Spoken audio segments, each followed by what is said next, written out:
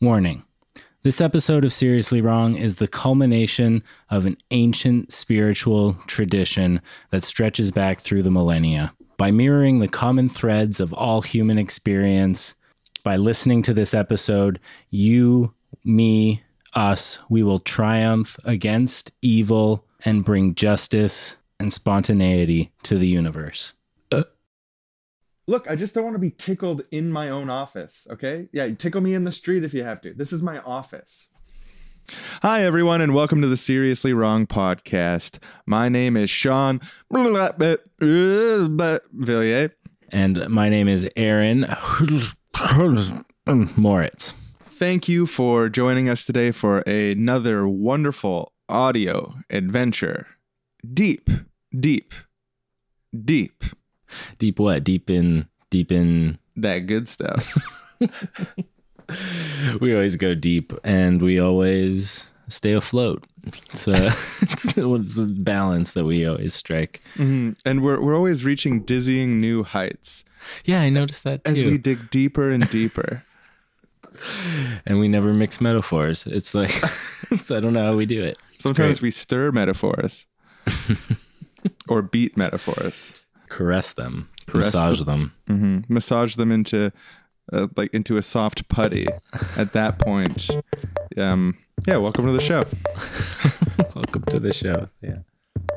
I'm wrong, you're wrong, she's wrong, he's wrong.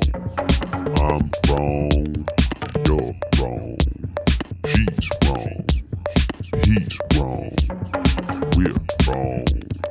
We're wrong, seriously wrong, seriously wrong. So we're going to do a listener call question answer episode this week. We got a little question on our answering machine on our website. If you go to the contact form, there's a place where you can record a message and send it to us. And we got a great question. So we're going to do let's do that. A little epperoo. Epperoony doony, doobly doo. Hi, Wrong Boys. Love you guys. Love the show. Really excited for the 10,000 years of world peace. I was wondering if you could comment on this discussion that me and some of my friends keep going back to, which is whether or not mythology or myth has a place in, the liberal revolution. Like Murray Bookchin was very against the use of myths and considered them irrational and thought that we should, strive for rationality. And some of my friends think that myth has a very strong place in uniting communities. There's like the whole Keck thing that the alt-right loonies have. And there's been, people talking about, at least half jokingly talking about having our own myth. So I was wondering, what you guys feel about whether we should only be rational and realistic, or if there's a place for, having sort of irrational beliefs, even if ironically. Well, first of all, thanks for your call, Ryan. Great question. Really interesting discussion. I guess the framing of myth versus rationality is something that it's not how I think of myth when I think of myths as like something that we need. But if your definition of myth is like believing silly, irrational, untrue things, then it's probably not a good thing. I don't think like the kind of atheist rationalist like area of discourse that I used to be really involved in, the myth just becomes sort of interchangeable with like, oh, you're believing something that's not true. And yeah, I don't think that's beneficial. And I think that's kind of where Bookchin is coming at it from. What's the Keck thing? Like, I know the cult of Keck. I feel like I don't quite know what he means by it being a myth, though. Do you know what? Oh, yeah. Well, within the kind of alt-right mysticism, Keck was like an Egyptian god, and someone made the case of like tying together the Pepe meme and Donald Trump's candidacy and some coincidences from 4chan into this narrative about how basically like this ancient mythic god is helping the alt-right to win battles. Right, won the election. Is Keck actually an ancient god, or that's just also part of the untrue things? Because I thought it was an intentional mistyping of lol. Like they just took lol and changed it into kek for. So, that's part of the coincidence. Right, Because okay. kek has been for a while a way of saying lol, but in the ancient Egyptian Ogdoad, in an ancient Egyptian mythology, kek was the deification of the concept of primordial darkness. That was neither male or female, but also kind of funny, I think, is that it could also be translated as kuk, K-U-K. Okay. Yeah, so when that's explained to me, like I'm pretty sure most of the alt-right doesn't literally believe that this ancient god is helping them, but it is a story that they're using to draw strength from. Almost, it seems like you tell this story amongst yourselves, and even though you know it's probably not literally true, like Ryan mentioned, creating unity within a community, and I think that's definitely a big part of it. But it's also that by telling stories about how, say, the gods are conspiring to help you, you feel stronger. You feel like more of a hero. You feel like you can go out into the world and take things on and accomplish what you need to accomplish. And I think that's what the function of myth is. The function of myth is telling stories that help you live your life in a way that is beneficial for you and for hopefully everyone or most people. Yeah, and so even though the Pepe Kek joke is obviously kind of silly and most people don't literally believe that there's a multi-gendered ancient Egyptian frog god who has infiltrated 4chan and has helped Donald Trump win the presidency.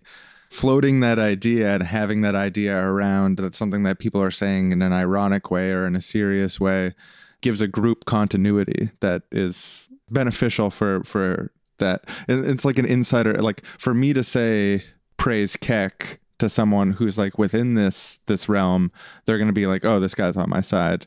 And that doesn't necessarily mean that they literally think that there's a frog god who's controlling 4chan. Okay, there's probably definitely some people who actually believe that. Oh, 100%. Dude, if you told me 6 months ago that flat earth was going to be a thing, like, because like flat earth is like, if you were making a joke about how the internet isn't a reliable source of information, like flat earth would be one of the go-to jokes. But like, maybe it's just that I kind of seek it out, but I've argued with people who really think this. Yeah, well, I mean, one of our groups now has a resident flat earther who has endless links, endless videos, endless arguments. Like he knows it all, and he's either the most dedicated troll in the world or just, really believes this. He found all the information, and so he posted a meme recently that said, "It's very funny how everyone who studies flat earth becomes a flat earther." Just like, I don't know if that's true.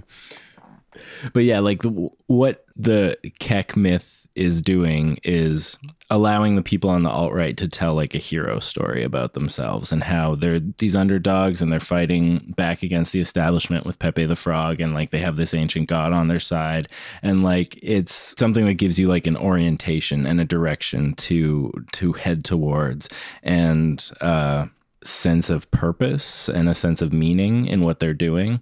Yeah, and the community aspect to it. Like, the original Star Wars trilogy approaches the realm of mythology in that it's got these moral lessons, these identifiable characters, and that a community is around it. A community has shared experiences of this story.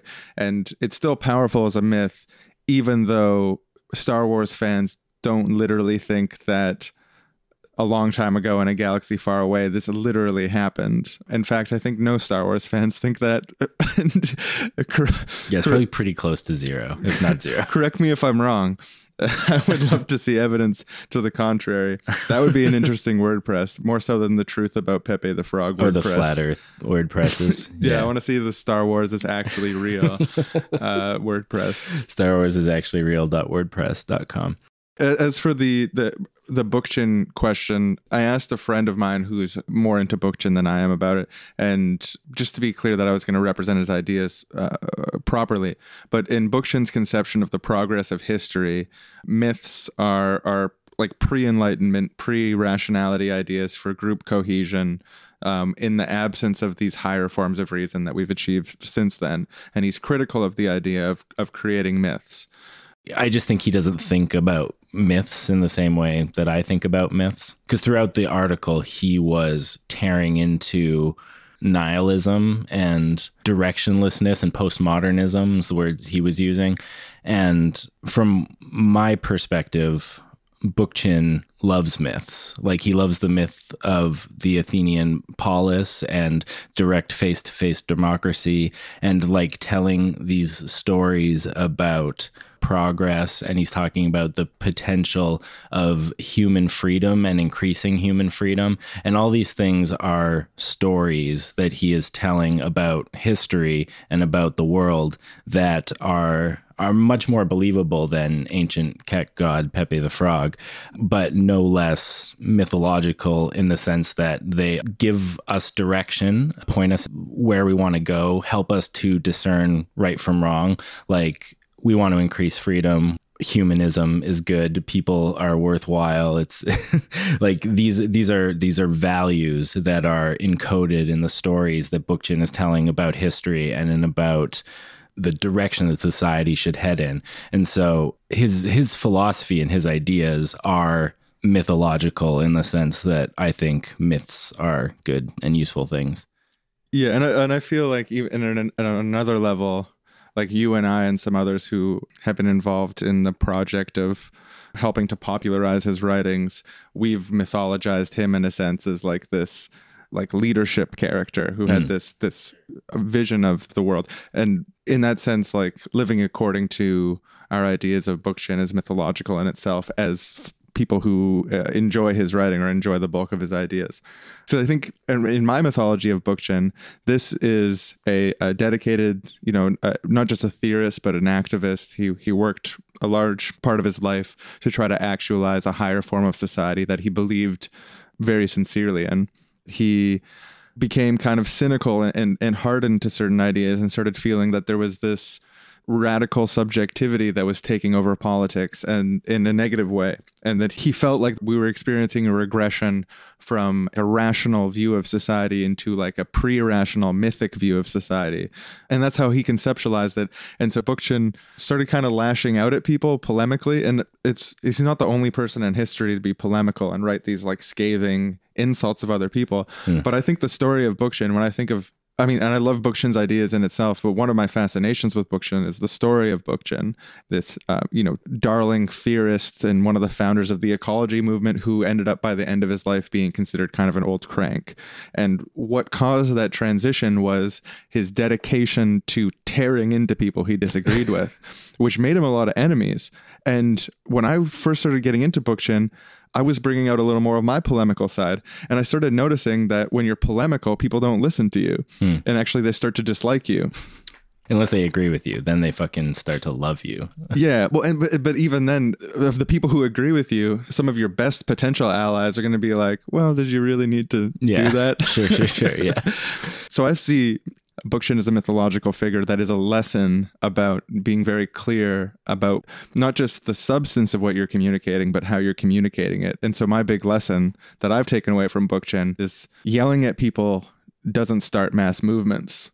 Calling people idiots for disagreeing with you doesn't start mass movements. And that's like the lesson that I take away from it. That's the moral of the Bookchin story. Yeah. And it's also got a lot of other great morals along the way. Like, for example, human beings are a part of nature, but we're distinct from nature.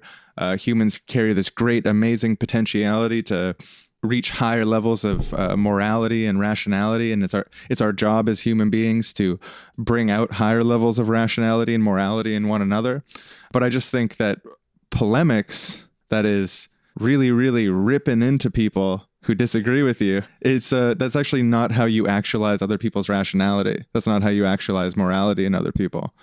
So yeah, in summary, Bookchin conceived of myth as pre-rational, and I disagree with him. I've got a more Joseph Campbell idea of myth than him.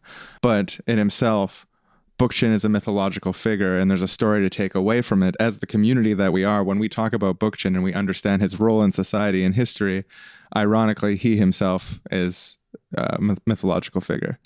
Just hear him cringing at hearing you say that.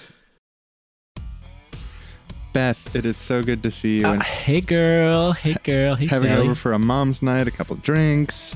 You get know, away from I the kids. need it. I need it. I can tell, honey. You got some bags under your eyes. Just kidding. I'm just being a bitch. I'm sorry. You got some bags. You need some makeup. Just kidding. I do. just kidding. You're right. You're right. No, I was just being a bitch.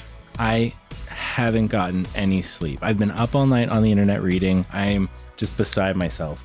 Little Willie. You talking about my ex? Just kidding. Oh girl. No. Little Willie, he just turned 12 and his dad showed him the Star Wars, like all these Star Wars movies. I don't even know. People shooting lasers at each other, whatever. But the darndest thing I is... saw the commercial and I saw they had a special cup at KFC.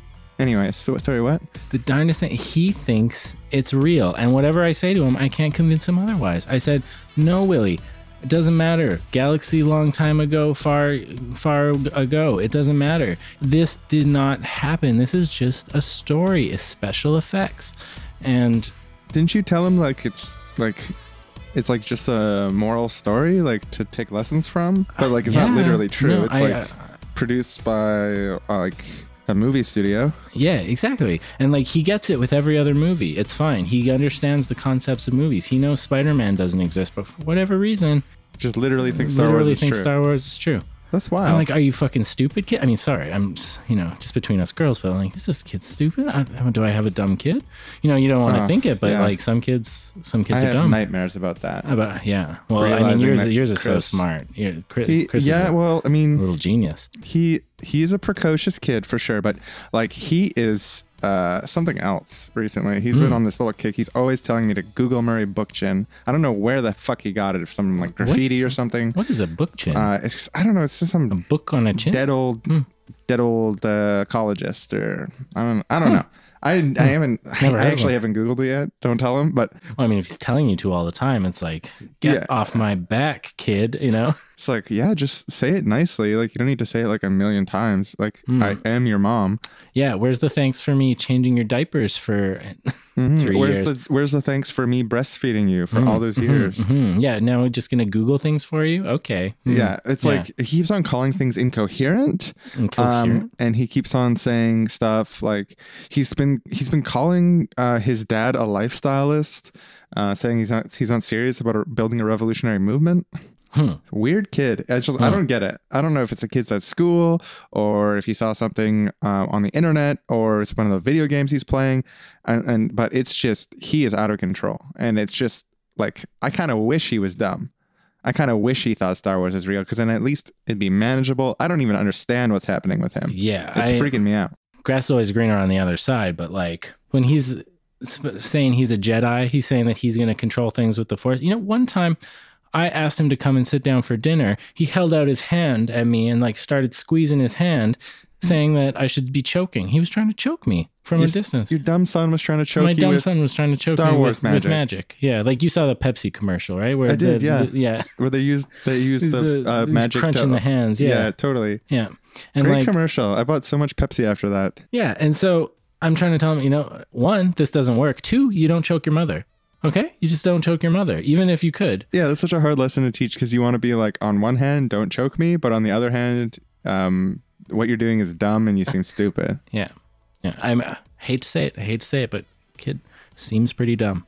Yeah, I mean, the worst I'm getting out of my son right now is just that he's, I think one time I said, oh yeah, he's asking me about like religion.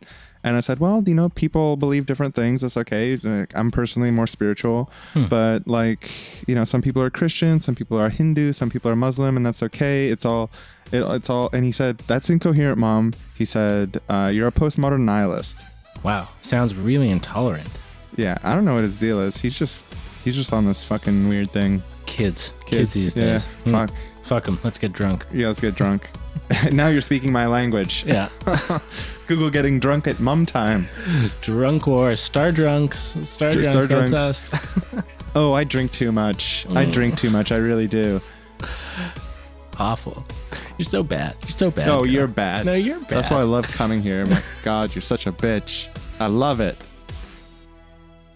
Yeah, so like the way I've been thinking about this recently, and I've been thinking about it quite a bit recently, actually, is that there's really no getting around myths in terms of like a sustaining narrative or a driving idea, something that moves you, because the way that people experience the world is as stories. Like there's this quote I think I've said on the show before, that the universe is made of stories and not atoms. And I don't think that's like literally true. It's definitely not true in a scientific sense, but it's true in terms of how we experience the world and how we make sense of the world. We look at it in terms of what happened, what's going on now, where are we among this, and where do we want to go? And that's how we conceive of like basically everything that we do. And that's the reason that we do anything. We have to tell ourselves stories about it. So like the idea of having a purely rational worldview doesn't make any sense to me, because when you're talking about science and logic and rationality, you're talking about taking things apart and looking at them in order to see what is there. And when you're talking about mythology or like sustaining narratives, you're talking about taking all those parts and putting them back together in a story that makes sense and tells you what you want to do and where you want to go. So it's like the is-ought distinction. Like science and rationality and logic, they tell you what is, but not what you ought to do. For that, you need values, and like you can list a whole bunch of values on a list and like, this is what I think is good. Sure, yeah, that's great. But the way people really understand values, the way that you communicate them most effectively, is by telling stories to people and showing people in situations using those values. Like that's how you really drive them home to people. And so, yeah, myths and storytelling is just like part of our psyche and part of how we experience the world, because we all have the same kinds of experiences. We have conflicts and things that we want to overcome, and we experience jealousy and defeat and like triumph and joy and sorrow, and all these things are human universals. They're part of the structure of our minds. And so learning how to deal with those things and what is the moral way to proceed in life when facing challenges is the realm of mythology. I think in politics, I don't have the studies on hand, but I've got kind of an ongoing conversation with a friend of mine who is studying political science about this type of stuff. So this refers to electoral politics. So I don't know if it's the same for everything, but I'm pretty sure that generally it's accepted that like if you're trying to get someone elected to office, it's not a good idea to say, here's a bullet point list of everything that is good and true and all the points why the bad guys are bad and all the points why we're good. It's much better and more effective to inspire people, bring them on board by building a narrative that connects what they care about to what Barack Obama or you or the party cares about in a narrative, and then bring them to action through that, rather than saying, if you elect Barack Obama, he's going to cut taxes, this and this and this. We promise it's totally going to happen. It's much more effective to say, like, basically, I really support Barack Obama because I was raised by a single mother, and I saw day in and day out about how much these high taxes were negatively affecting us, how much the erosion of the social safety net negatively affects people. And I'm ashamed to know that we live in a society where people are still on the streets and not getting the help they need. And I know that you share these concerns with me, and now is the time for us to get together and work together to stop that from happening. Will you sign my petition? Yeah. It's beautiful. That's mythology making. Yeah, it's telling them a story that puts them in the role where they can be the hero and help you get Barack Obama elected. And then everything will be great. We won. We slew the dragon, Mitt Romney. So I think I'm just fascinated where you see people acting as if these things are dichotomous opposites that are in conflict, when it's just so clear that they're two parts of a greater whole. That like it's very, very important to have a solid understanding of politics to craft a good narrative that's going to bring people to action. It's going to bring people to your movement or bring people to what you want to happen. But I don't think that Bookchin would. This is again speculation, and I don't want to frame an entire discussion through hypothetical imagination of what I thought Bookchin might think based on the 2.5 of his books I've read and all the memes I've seen of it. But I don't suspect that Bookchin was against storytelling. I don't think that he would be like, oh, Star Wars is a distraction from the revolution. He might say, lists only, no stories about why you're voting for Obama. I want a list of the characters from Star Wars and what their motivations are, and that's good. I think he was very specifically, he would be critical of the idea that watching Star Wars and criticizing Star Wars through a political or, feminist lens or whatever in itself is a political revolution. He was very dedicated to this notion that we have to actually get serious about politics. We have to get serious about the type of world that we want to see. And so I think understanding his opposition to myth, or his invocations of myth as like primordial old myths, to criticize the present, saying that we're regressing from these higher forms of reason. He wasn't saying, oh, J.R.R. Tolkien shouldn't have invented a mythological universe to tell stories in.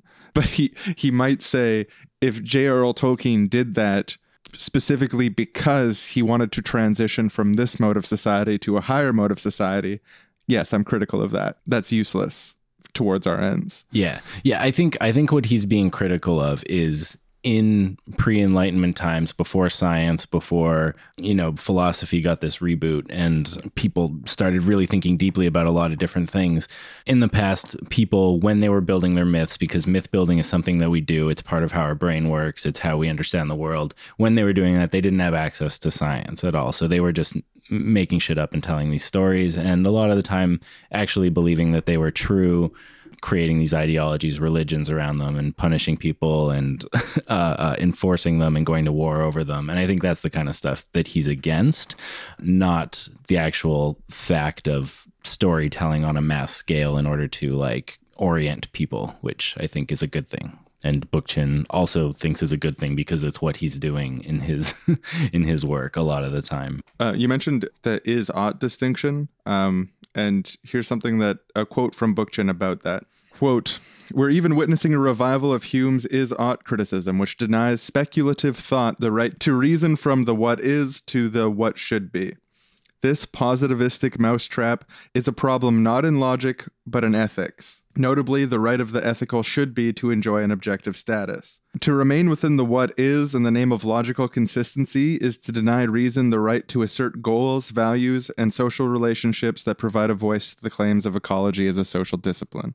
So basically he said is-ought, and I don't really care about that. It doesn't make any sense to me. Right. Yeah. When I was just saying, because is-ought, this is what, he wants to collapse my idea of mythology into reason. I think that's what it sounds like from what you're reading out there.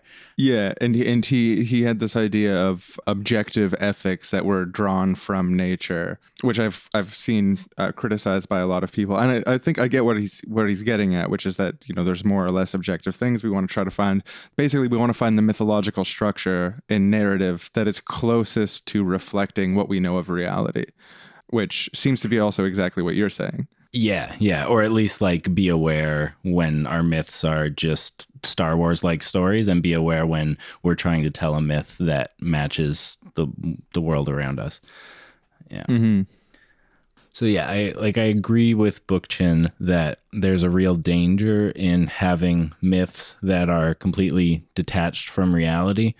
Myths in place of the scientific method. And yeah, just I don't think science can replace myths, because I think they serve two different functions. I definitely don't think myths can replace science. Yeah, no, Star Wars is a really, really poor map of the table of elements. Yeah, and it's also a poor map of how things sound in space, or don't sound like anything in space, and multiple other incorrect science things. But hell, it's an okay fairy story, isn't it? Neil deGrasse Tyson didn't even bother, I think, to criticize the science of Star Wars, because there's no point. He's going to criticize the science of Interstellar or Gravity, because those movies are trying to be scientific. Star Wars, not so much. He did point out that BB-8's rolling ball wouldn't work on sand. Okay, well, I guess he still had to. Classic Tyson. Something.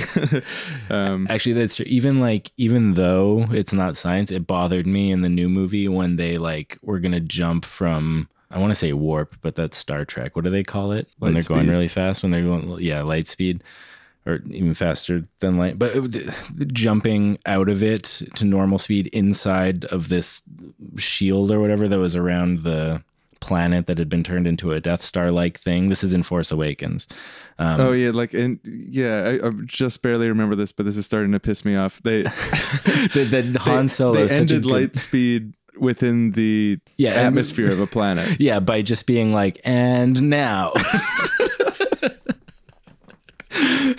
Yeah, which is really dumb. But it's okay because it's a fantasy story. But no, no, it's not okay. A movie that comes out in 2015 shouldn't have the phrase "we've got company" twice in it. Fucking JJ, get your shit together. If you're going to keep making movies, take that seriously. "We've got company" can go in a movie once at max, and in the modern day, avoid it. Yeah, you could say something like that. It's just it's a weird metaphor, like you're having people over for company. That's the joke. That's what it originally came from, is oh, these aliens are going to come and I don't know what movie it started in. These aliens are going to come kill us or whatever. And you're like, oh, we got company. Look who's coming for dinner. The monsters who want to kill us. But then it's just this is a bit of a tangent, but this really pisses me off. When movies become facsimiles of the idea of a movie rather than telling a story, and they're just recycling all these fucking tropes from other movies. And they're like, oh, this is the time where he says we've got company. It's when the bad guys are showing up. But the writer didn't even consider yes, we've got company as a metaphor for having people over for company, and he's saying it ironically because you don't usually have company coming over that's going to kill you. Yes, he's just thinking oh, we've got company. It's that thing you say when bad guys show up. Anyways, right. I really hated that it was multiple twice. times within the same movie. 2 times, JJ? 2 times? I want to give you the benefit of the doubt, JJ, but 2 times? Okay, sorry. Yeah, I just I think you can have bad myths because they're not based on science, and you can also have bad myths because they promote bad values and orient people in the wrong direction.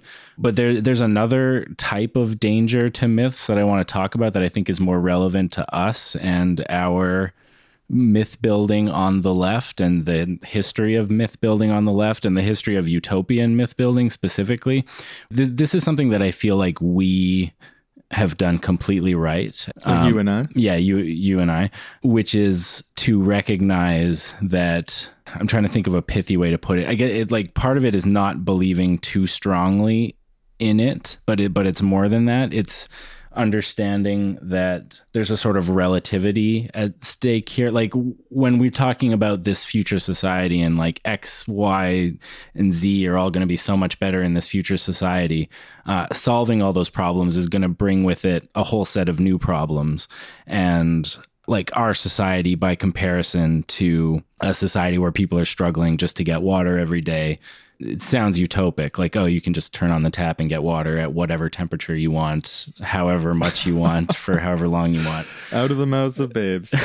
If I didn't have to worry about getting water whenever I want it, my life would be so easy. Imagine that burden lifted off of you. And I could deal with anything else as long as that was that's. You know how to get that, right? If you want to have water in your house, whatever you want, whatever temperature you want, join me and kill the rich.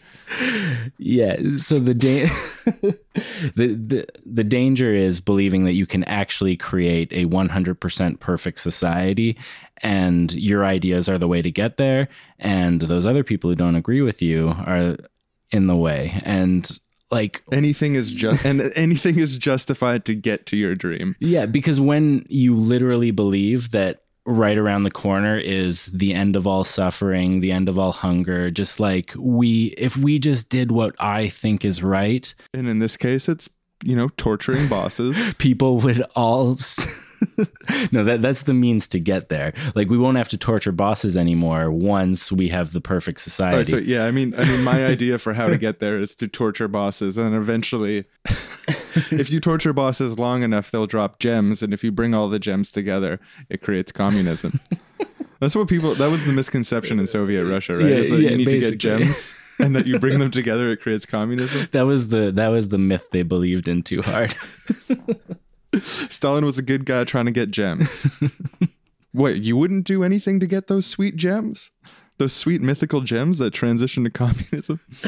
But like killing a few million people when you're going to end all needless suffering in like 5 years is a pretty low price to pay, honestly. Like if that was true, it's a pretty low price to pay. And so it's easy to understand why when people believe that, they believe the second part. They believe that it's a pretty low price to pay. So it's, I don't like a humbleness, I guess you have to have about maybe I'm wrong like about my specific ideas. Like me, like Aaron has a lot of humility. It's one of the reasons he's able to bring forward a better future, whereas someone who is less humble would be doing less of a good job. Sorry.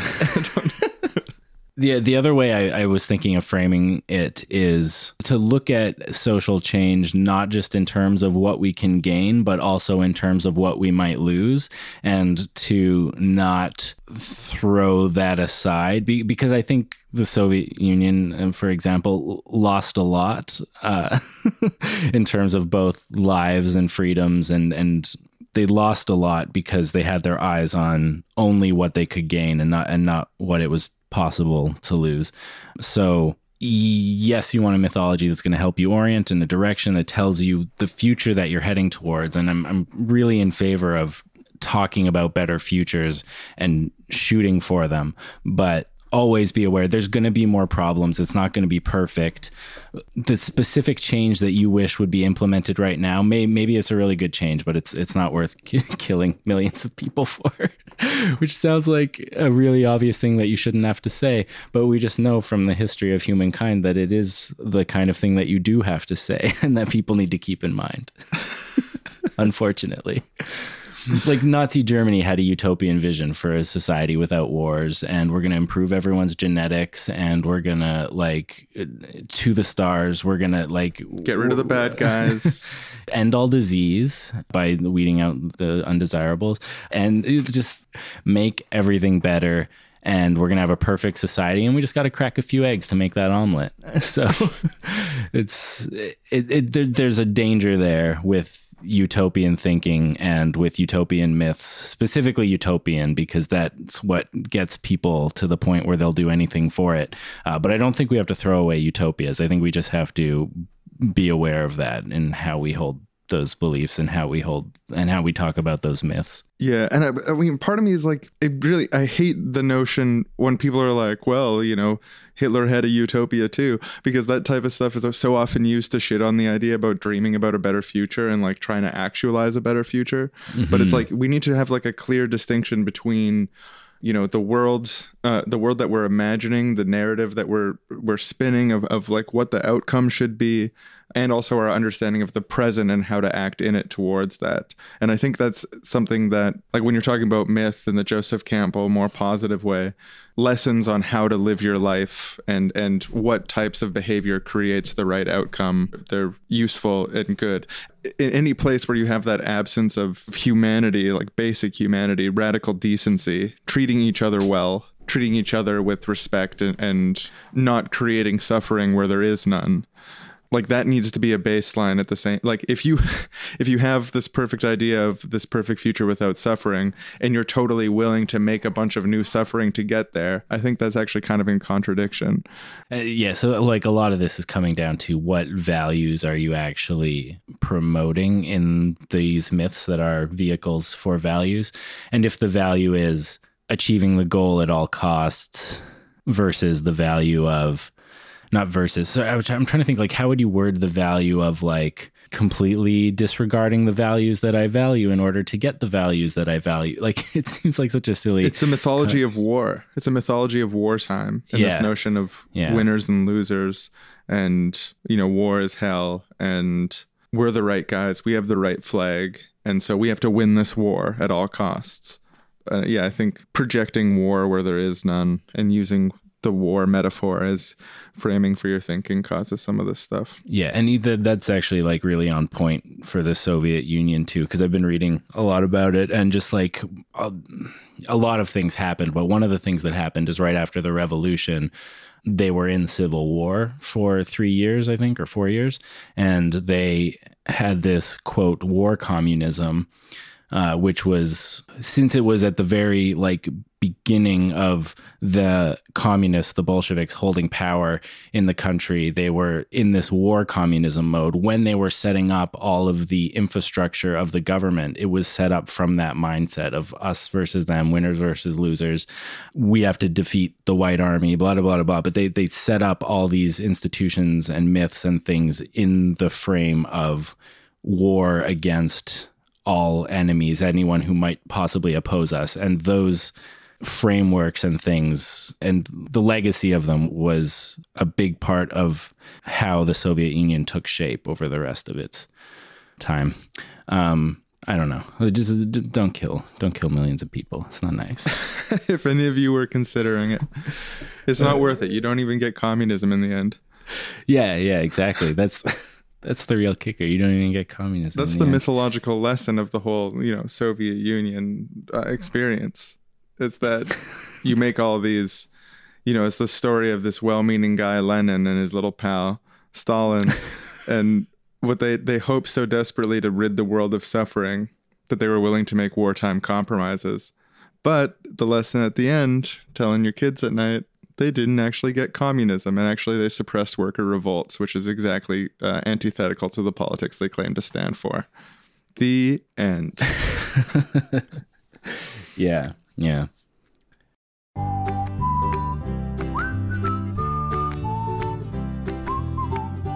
Daddy.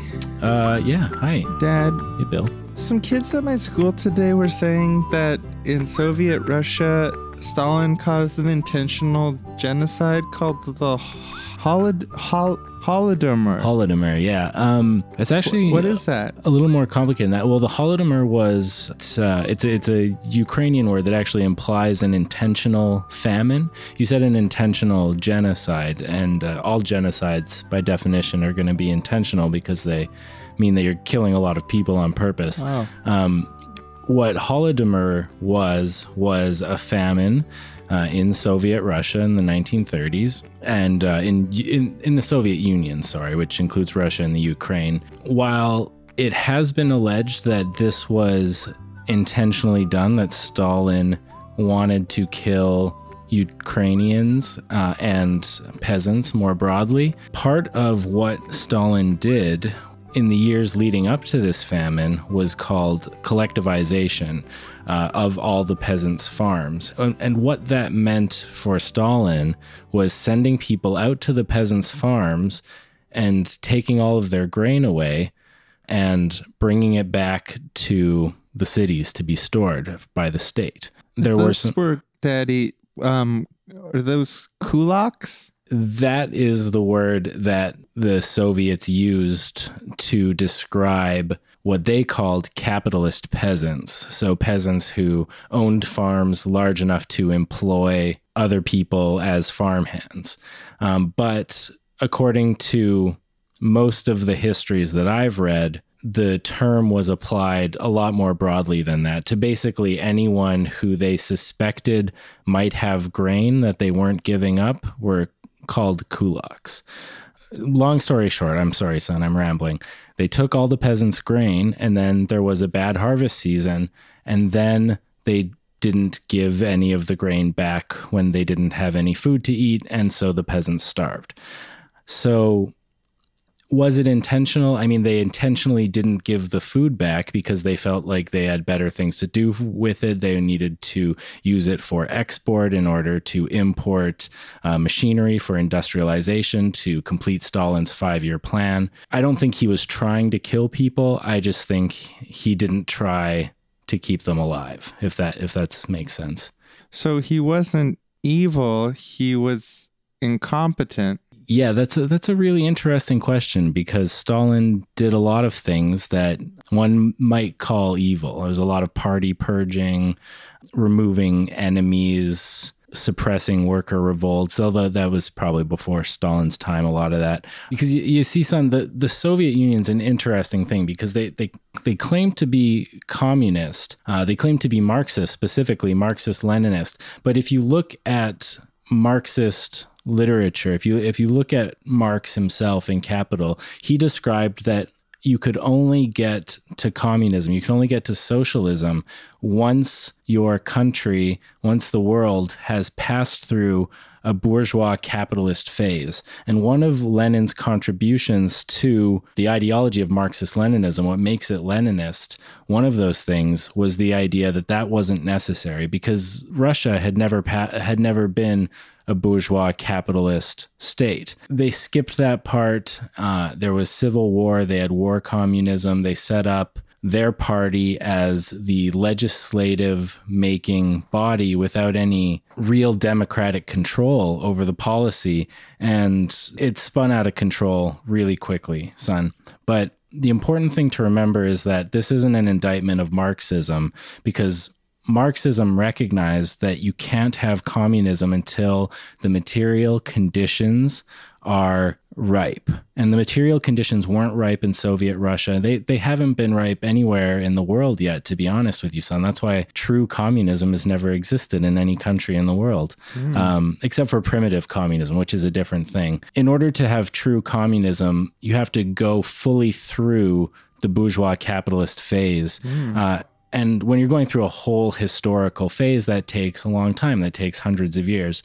And we need to go through bourgeois democratic capitalism to the point where we have an abundance of goods. And once we have an abundance of goods, then we can really, really bring about communism. And we're getting there, son. You know, so much advancement is happening in automation and technology. And so Marx wasn't wrong. Lenin was wrong. And we just need to, it's called left accelerationism, son. It means that we need to put all of our effort into developing more and more technology that liberates people from work and creates the material goods we all need to live. And then we will arrive at a Marxist utopia when the material conditions allow for it. So Stalin and Lenin weren't dialectical enough? Exactly. So it's totally correct.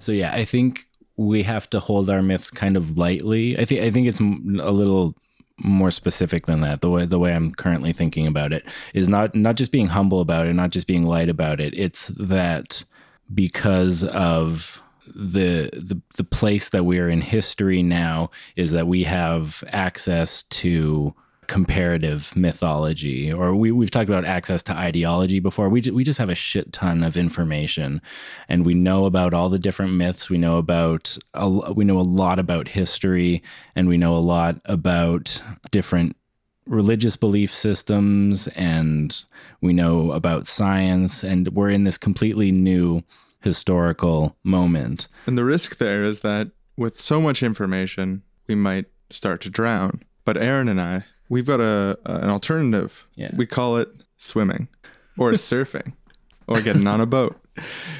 Yeah, like... Or a submarine. Going with my framing of myths as orienting things and your marine metaphors here. Or genetically modifying yourself to have gills. To only have a bunch of facts and to not have any story you're telling yourself about them, any orienting narrative. There's a real danger of collapsing into nihilism. And I think nihilism is a modern phenomena for the most part. Like people who live in societies with a strong religious narrative and they just know what the truth is. They know that the tribal shaman has contact with the spirit world. And like when you know that your myth is true, you're at very little risk for nihilism. But when you have access to all this other different information and it's just like this huge jumble and like what's even true and what's not, and you're ready to just give up and not care anymore, that's when nihilism comes about. And that's what like Nietzsche's God is dead thing was about. He was saying we killed God and now we're vulnerable to nihilism because we don't have any values anymore. So this is why I think we need mythologies in the modern day, and why I think it's necessary for us to understand the mythologies as a meta myth. Like, I think what we're talking about now, mythologies and the need for them, and how important they are to us because of our psychology, because of the way they speak to these common human experiences that we all share, is meta mythology or comparative mythology. It is the story that we're telling ourselves about stories. And knowing that when we talk about myths, believe in myths, it's creating them while knowing that that's what we're doing. We're creating myths. It's not just the truth that was brought to us down from on high from God. It's, no, we're creating a story in order to orient ourselves, to express values, and to create community. This all has to be done consciously now, because we don't have the luxury of dogmatically believing in a specific myth, which is really good because it, again, reduces the dogma, reduces the potential for the millions of people dead.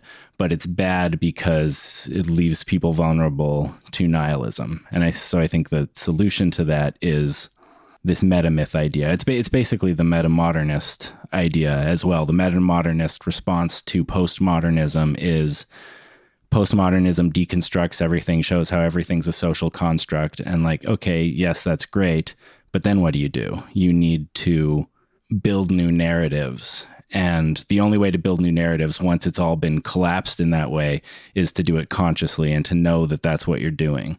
So Joseph Campbell, who wrote The Power of Myth, he's kind of a famous mythologist, spread this idea of the monomyth, and the idea that Star Wars was a mythology, like this really great mythology, and gives examples of different storytelling lessons in it and stuff like that. He said that myth serves 4 functions. So if we're getting into a meta myth mode, that is, we're consciously creating myths to further our kind of social, political, and ethical goals, there's 4 things that we need to be aware of, according to Joseph Campbell at least. The first is the mystical function.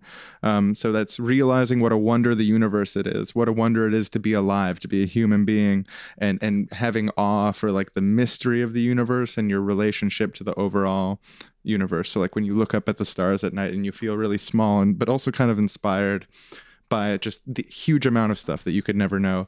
But also it's inspiring to know how much we do know. And I think this is something that Bookchin would definitely agree in, is that how far humans have come so far as the fact that we know that we live on a globe Earth, that we know that we live in a solar system with all these other planets, like, for example, Jupiter, and what the features of Jupiter are. Like, it's really quite incredible that as a child I knew that, because we pass on information as a group.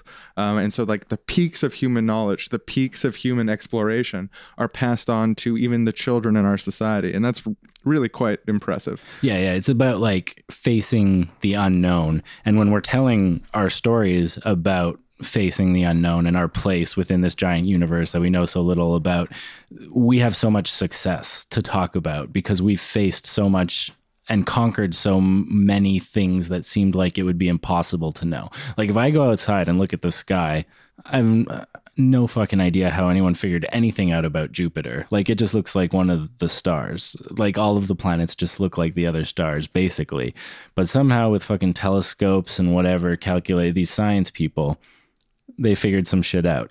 They know how it has rings. We have pictures of it. We have telescopes in the, like the unknown is potentially infinite. There's potentially infinite amount of information that we don't know. Maybe not. Maybe it's some huge finite number. But either way, there's a lot there. But we still have, compared to what we knew 400 years ago, what we know now is, what's that word?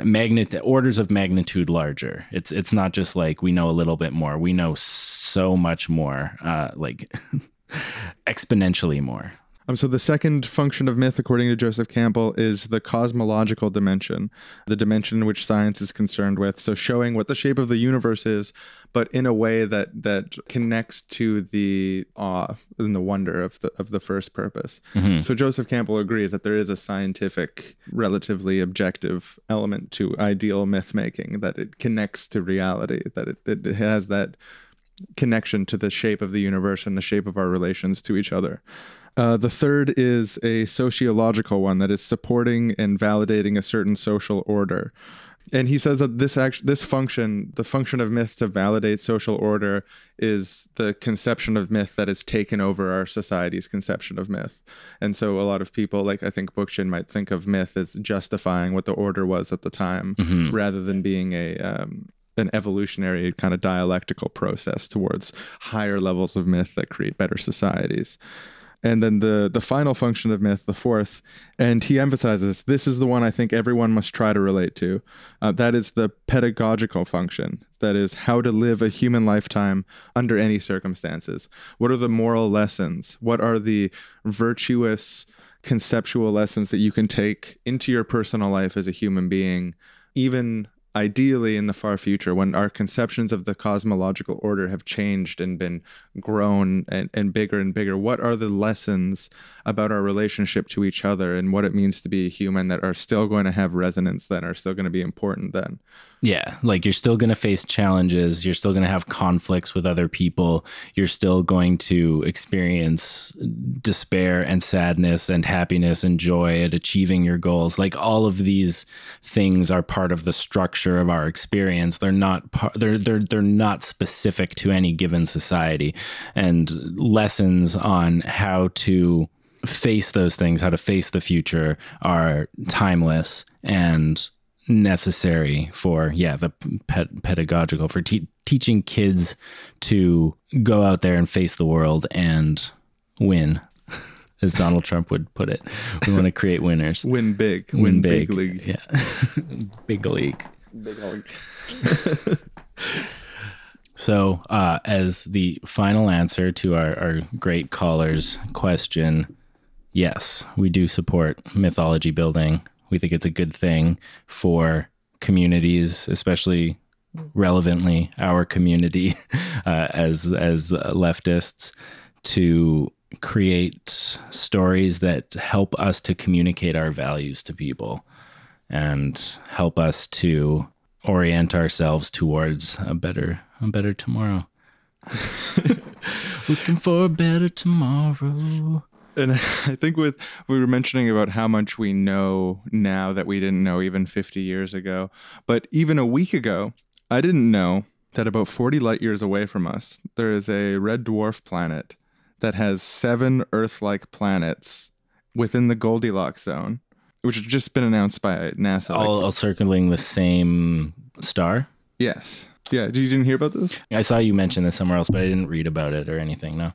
Yeah, so NASA announced, it was either yesterday or the day before, that based on their calculations, there's one of the closest stars to us.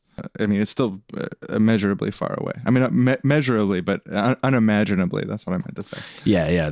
Some of the closest stars are still hundreds of light years. I'm going to get all numbers wrong. So this particular star is 40 light years away, which would take like 16,000 years to get to in our fastest spacecraft thus far.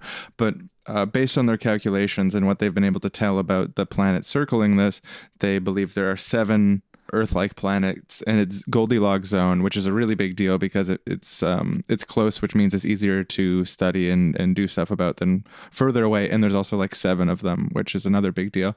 And hearing about this really, really connected me with the wonder of the universe. And like, there's a part of my brain that believes in space utopia, believes in technology utopia, space socialism, this perfect futuristic society, and clicks into this kind of science fiction inspiration that I've had since a small child when thinking about space. Because there's so much of it and it's so vast and you can project so many possibilities out into it. Like when you tell me about these 7 planets, I'm just like, first of all thinking, oh, well, like, that's great. That would be a great place to live, to like here we only have one planet and there's 7 that would be possible to live on. And then I'm also wondering, like, I wonder if there's already like some beings there and if any of them have already achieved space socialism with their 7 planets. Like it's really fun to imagine. Get this. These planets, they pass close enough to each other that you can sometimes see one of the other 7 planets from the surface of another planet, and right. It would be bigger than the moon, and you'd be able to see features of the planet, like, for example, mountains and oceans as it passes by your planet. Oh, that would be so cool. Yeah.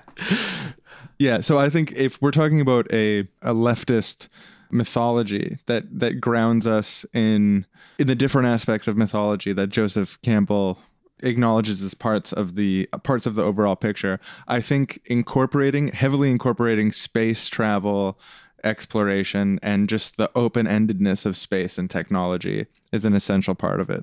Yeah, that's like where you're going to get that awe. That's where you're going to get that facing of the unknown.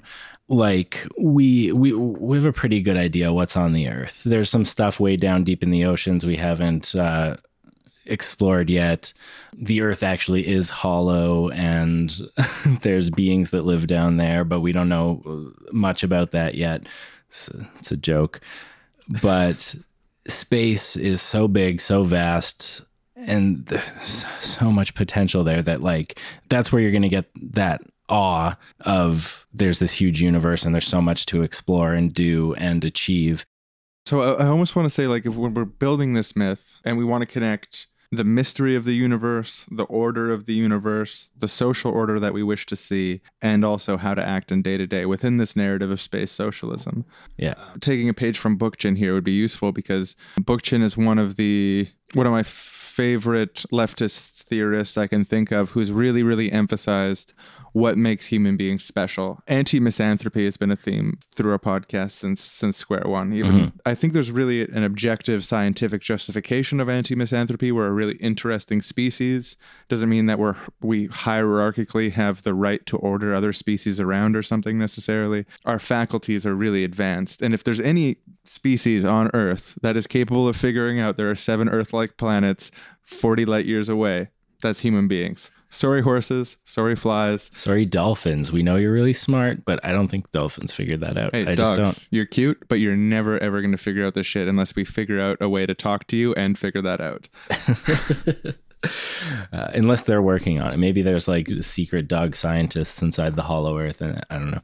Self-esteem for humans, but like as a group, can be based on the idea that if anyone can figure this shit out, it's us. And if anyone can get out there, it's us. And it's our job, it's our duty to get there. The way that we could get there, the way that we could get around the universe and understand, push the frontiers of frontiers and find new horizons beyond our wildest horizons, it's not through fighting each other, it's through working together. Yeah, that was the thing that I've just been on the tip of my tongue for a few minutes here, is that one of the major benefits of space ideation, of the idea of going to space, is that it puts us in a context where we're all Earthlings together venturing out into the stars, and not Americans or Canadians or Europeans or African. It's jumped from countries to continents there.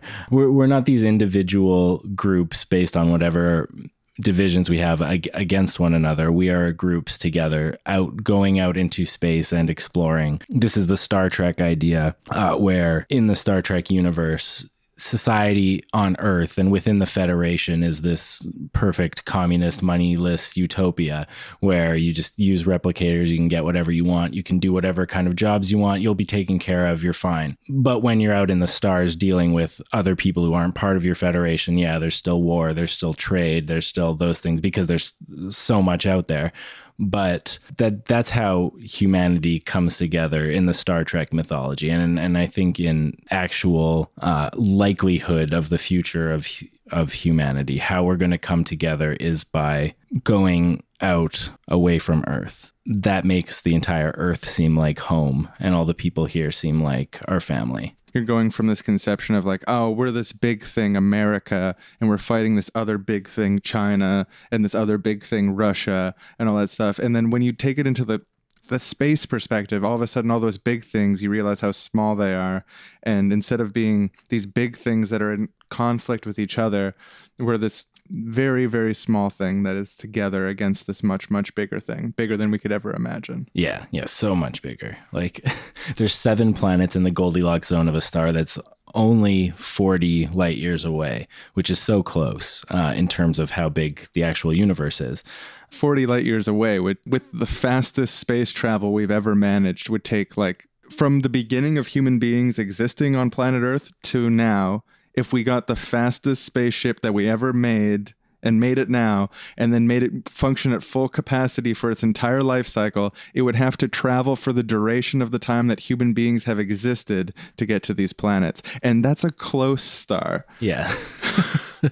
There's such huge challenges and such huge opportunities for us to overcome and to meet those challenges. And to get down to the pedagogical level, like on interhuman basis, like how does this connect to how we treat each other? So we've talked about the society that we want to see. We've talked about the universe as we understand, and we've talked about the mysteries that we hope to unveil together on an individual level. I think what we really need to start embracing, and I think the skeleton key that opens up this world of possibility, is learning to embrace the autonomous individual, embracing that every human being is special. Every human being has something to offer, and if every human being is working along the lines of what they're drawn to work to and what they care about, and we all give each other space if we follow in the teachings of the based God, Lil B. Being based is a misconception. You know, some people think being based is just doing whatever you want, no matter what other people think. So then you hear stupid shit like, "Oh, Donald Trump is so based." That's not true. That's not what based means. You ask the base God. Base God has defined based. Being based is not just doing what you want, no matter what other people think, although that is part of it. It's doing what you want, being yourself, but also within that, allowing other people to be themselves. So the reason Donald Trump isn't based is because his very political project is based on limiting spontaneity and freedom in others. So he can never be based. The way to get to space is to be based. To be yourself and to encourage others to be themselves. To recognize that, and like, I feel like this is an enlightenment idea, that individuals are almost sacred in a sense. That's probably not an enlightenment idea to phrase it that way, but the idea that each and every person has these human rights that we hold to be self-evident, blah, blah, blah, that every single person is worth something. If we want to achieve these great things, we need everybody on board. And we're not going to achieve all these great things if we're sitting here trying to oppress each other or repress each other. We need to give space for, just like Papa Bookchin advised us so many years ago, we need to embrace our knowledge of the potentiality within all human beings to their highest forms of morality and rationality, and find ways to bring about that high level of rationality and morality in every person. Oh yeah, and I think part of achieving the highest value of each and every individual human being is like to recognize that we all paradoxically contain the potential for darkness, and to defeat that within ourselves, to not just project that evil out onto the world and on other people, and to realize that it is within people, the potential for good and bad is within us. And so when we're directing ourselves towards this future, towards this good, to always keep that in mind, because you don't want it to turn rotten in ways that have happened in the history. Harry Potter has the scar from Voldemort on him, and he has a little piece of Voldemort in him. He has the evil in him. Luke Skywalker is just like his dad in that he has the potential to turn to the dark side. Everybody has that potential, and the thing that myths and stories teach us is how to be strong and how to not succumb to those, I don't want to say temptations, because I don't even think they are temptations for most people, but those tricks, to fall into those traps. Part of achieving great, amazing future is to not be evil about it when trying to get to it, and to defeat the demons within yourself. And If you have this false idea of yourself as a pure and virtuous person who would never do any wrong, it's the bad guys who do wrong. I'm a good guy. Everyone on my team with my flag, we would only do right. If you submit to that mythology, if you submit to that ideological premise, you're capable of great evil without realizing it. I don't think it's a stretch to say that over the last couple of years, we've been seeing in the political realm how much that blind assumption that you're on the right side of history can lead people to doing things that are completely ridiculous and stupid and violent and damaging, and the damage the causes they speak for and damages the people that they want to help. And it comes from this place of the lack of awareness, the lack of meta-mythology, the lack of being in touch with the fact that we have the potential of both good and evil. And not just evil, but good in the wrong way, or good in a way that doesn't end up working. Or like in the mythology of Bookchin, he was right about so many of the fights that he got into. And it's hard for me to say that he shouldn't have got into those fights. It's just what happened. But at the same time, would his ideas be more common sense now if he had found more productive ways of expressing them than by framing them in terms of, like, this is one of my favorite things about Bookchin. It's so funny. Is anytime he has a really good idea, he'll always open by saying, unlike those idiots who think this horrible thing, I realize, and then he says the thing that's true. And like, you got to give credit. He's right. Right. But opening with being like, unlike that fucking idiot moron, I know what's up.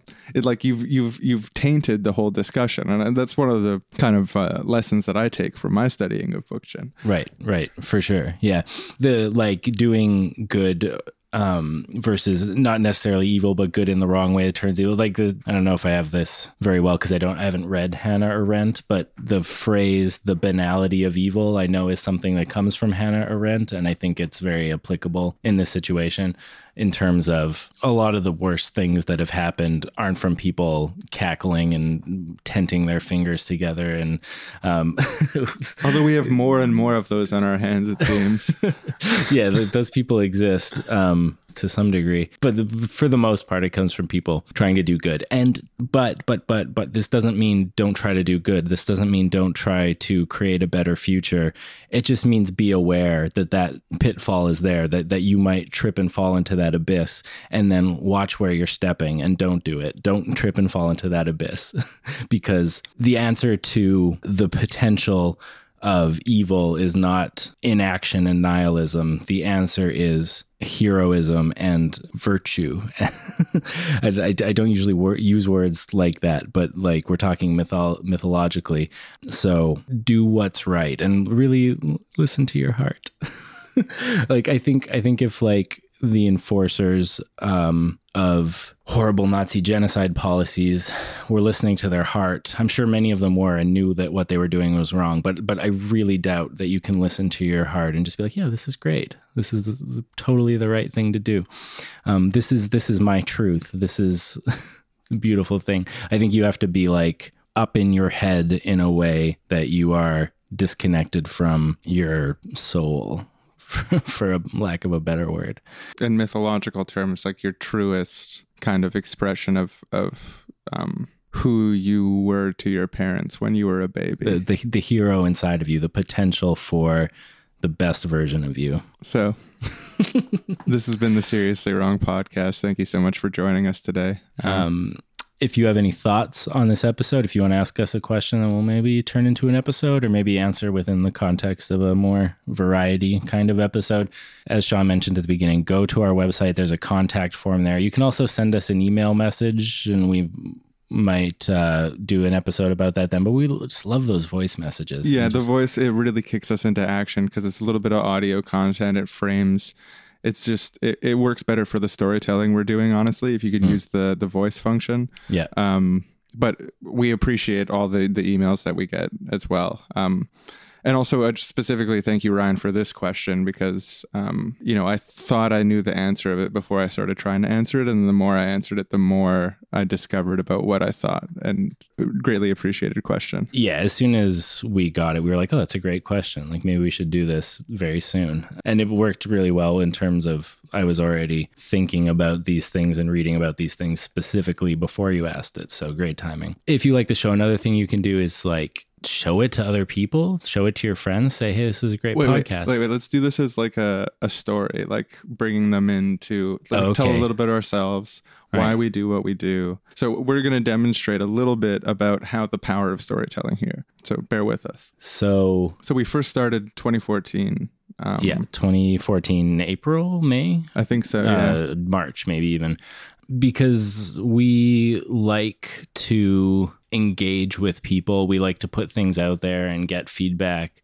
It's a passion of ours to do these kinds of creative adventures, and podcasting seemed like an eminently achievable one, and it was. We did it. We've made podcasts. I was feeling like, and I had these mixed feelings, like the world of discourse, the world of discussions that we're having on Facebook and other things. There's this weird kind of stilted nature to it, and I was feeling like I was encountering more and more inhumanity in comment sections. Mm-hmm. And I mean, it's a cliche by now, and I'm sure it was then also, but it was getting more and more on my nerves, like that there wasn't this level of basic humanity and decency that we treated other people with, and that there wasn't an honest attempt to better understand. Usually there was a lot of putting out a position and then defending it as if it's part of you and this type of stuff. Meeting Aaron and getting acquainted with Aaron was kind of it was a really positive thing, in that I felt like I met someone who was on the same page in a way, like, and that you were like earnestly interested in better understanding the world and treating other people decently. Yeah, there was a really interesting like coming together of these two like perspectives that we had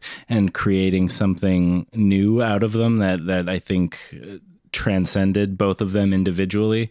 And like that's been the story of this whole podcast. Like we came together connecting on those values that you're talking about, like especially human decency, especially listening to other people in arguments, valuing that maybe your opponents have something to teach you, valuing that other people generally mean well, and that it's possible to communicate well, and that discourse is useful, that things aren't hopeless, that a better future is possible. These are all like values that we shared that have been foundational to the podcast throughout it, and that have shaped the conversations we've had for almost 3 years now.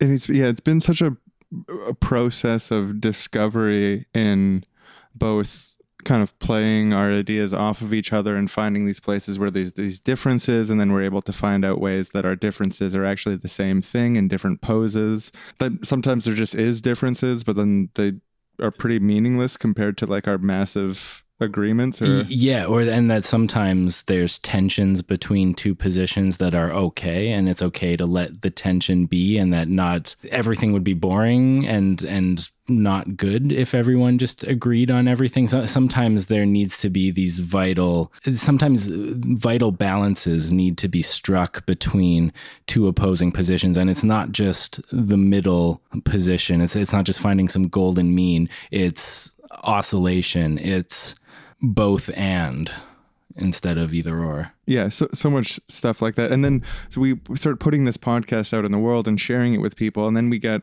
like obviously mixed feedback. There's some people don't like what we do, but we've received some really positive feedback. People saying like, oh, I renounced nihilism because of listening to you. It's literally feedback we got. Or this episode changed the way I look at this. Or you've helped in one way or another give me hope that there are people out there who think like me and that the future can be a better place. And that's really meaningful to me. And I really care that I was able to have that effect. And this is your opportunity to be a part of that by using the contact form on our website. Or if you really, really want to help and you want to make a really big difference to the amount of reach we can have with these ideas, the best and easiest thing for you is to send us a donation. It makes a huge difference to us being able to propagate this stuff, and we appreciate it greatly. Yeah, because we both have to work real jobs, and like it's a lot of work doing a podcast, especially putting one out every week. Like try it, like try recording something with your friends for like 2-3 hours and then like doing some sketches and everything and then trying to edit all down into one product, and how many hours that takes you, and then do it again the next week after and do it again the next week after. And I'm not like complaining because we love doing it, but it's it one just, of the joys of our lives to do this. It's amazing, and I love the feedback and I love everything about it. But like, just the reality is that it takes a lot of time and it takes a lot of work. And in this society that we currently live in, we need money to exist. And so anything that you can send really helps solidify this as something that we can keep doing realistically, that we're not going to burn out on, that just makes it realistically possible to keep going. Thanks for listening again. And yeah, thanks for listening. And if you don't want to send money, still too, like, share it with your friends, share it on Facebook. Like this is also really, really great. And I understand people don't have money all the time. I don't always have money to donate to things I like. Donating's great. We have a Patreon. There's bonus content for people who do donate, but also just share things, leave reviews, post us in forums, post us in comment sections, spend an hour spamming us on a few places. And so grateful for that. This has been the Seriously Wrong podcast. You are amazing. I'm wrong, you're wrong, she's wrong, he's wrong. I'm wrong, you're wrong, she's wrong, he's wrong. We're wrong, seriously wrong, seriously wrong.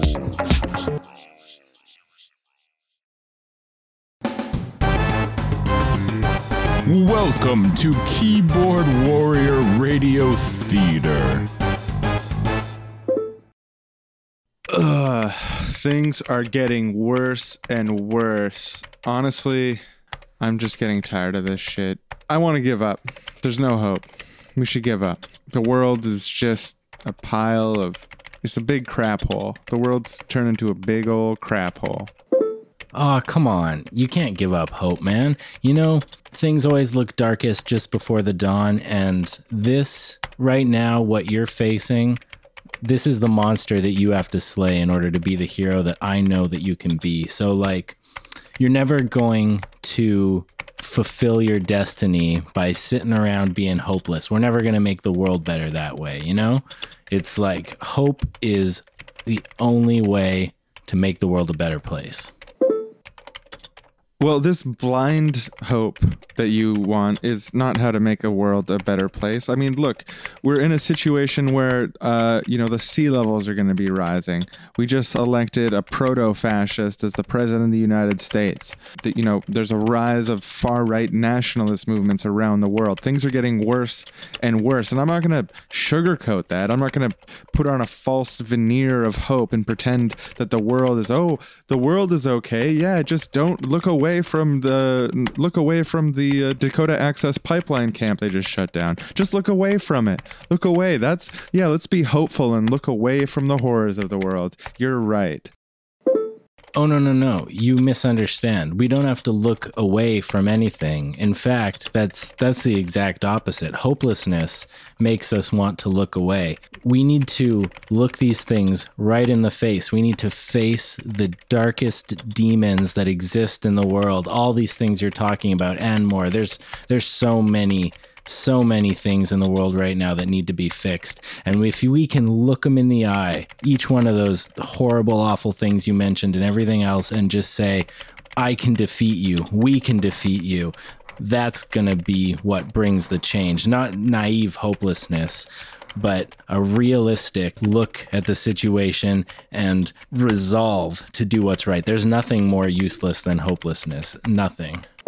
Well, I mean, okay, just as a thought experiment, let's say that you're in a situation where it's impossible to change something, right? Assume, for the sake of discussion, that you're completely powerless. So then having hope in that situation that you can change the things is going to be a false, a futile hope, a painful hope that destroys you, that eats you out from the inside and makes you crumble away into a mess of a man, a shell of what you formerly were. That's why I think what you're advocating for is just hopelessly naive. You know who was in a situation that looked like they were absolutely powerless to do anything? Luke Skywalker. You know who looked like they were in a situation where they were absolutely powerless to do anything? Harry Potter. Every single person who ever went on a journey and defeated evil had to do so against enormous odds. And yes, we're against enormous odds because that's how reality works. That's how the story plays out. But it means nothing to slay the dragon if the dragon isn't difficult to slay. If it doesn't seem like you're powerless. You're not powerless. You're never powerless. Your thought experiment is invalid. There's always a lever you can push. There's something you can do. Know who is a fictional character? Luke Skywalker. Know who is a fictional character? Harry Potter. You know what I'm noticing here about all these anecdotes that you're giving about all these wonderful things that happened? They're all stories for children. Just like hope. Hope is a story for children. And you're trying to infantilize me by lowering me to its level. I don't even see the point in trying to convince you. This conversation is just hopeless. Don't be hopeless. I'm not hopeless. I think this conversation, there's a chance that we can learn a lot from each other. And I think you specifically have something to learn from me.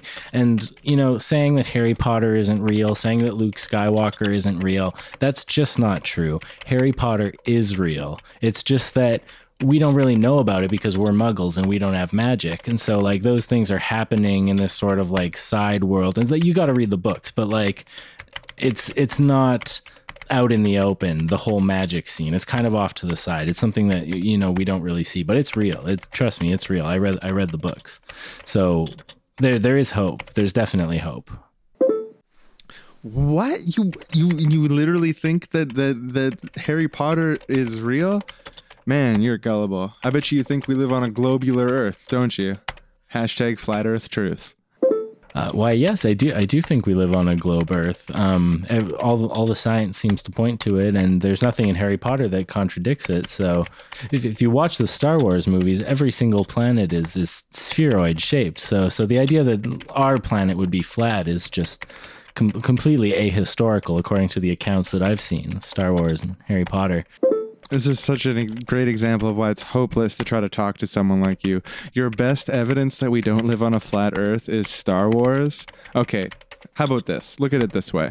Have you ever seen the Earth from space? Or is that something photoshopped by NASA to keep their budget high? Think about it. I'm going to research some of this flat Earth stuff just to be sure and keep an open mind. I don't want to reject anything out of hand. And we'll see you next time for another episode of Keyboard Warrior Radio Theater.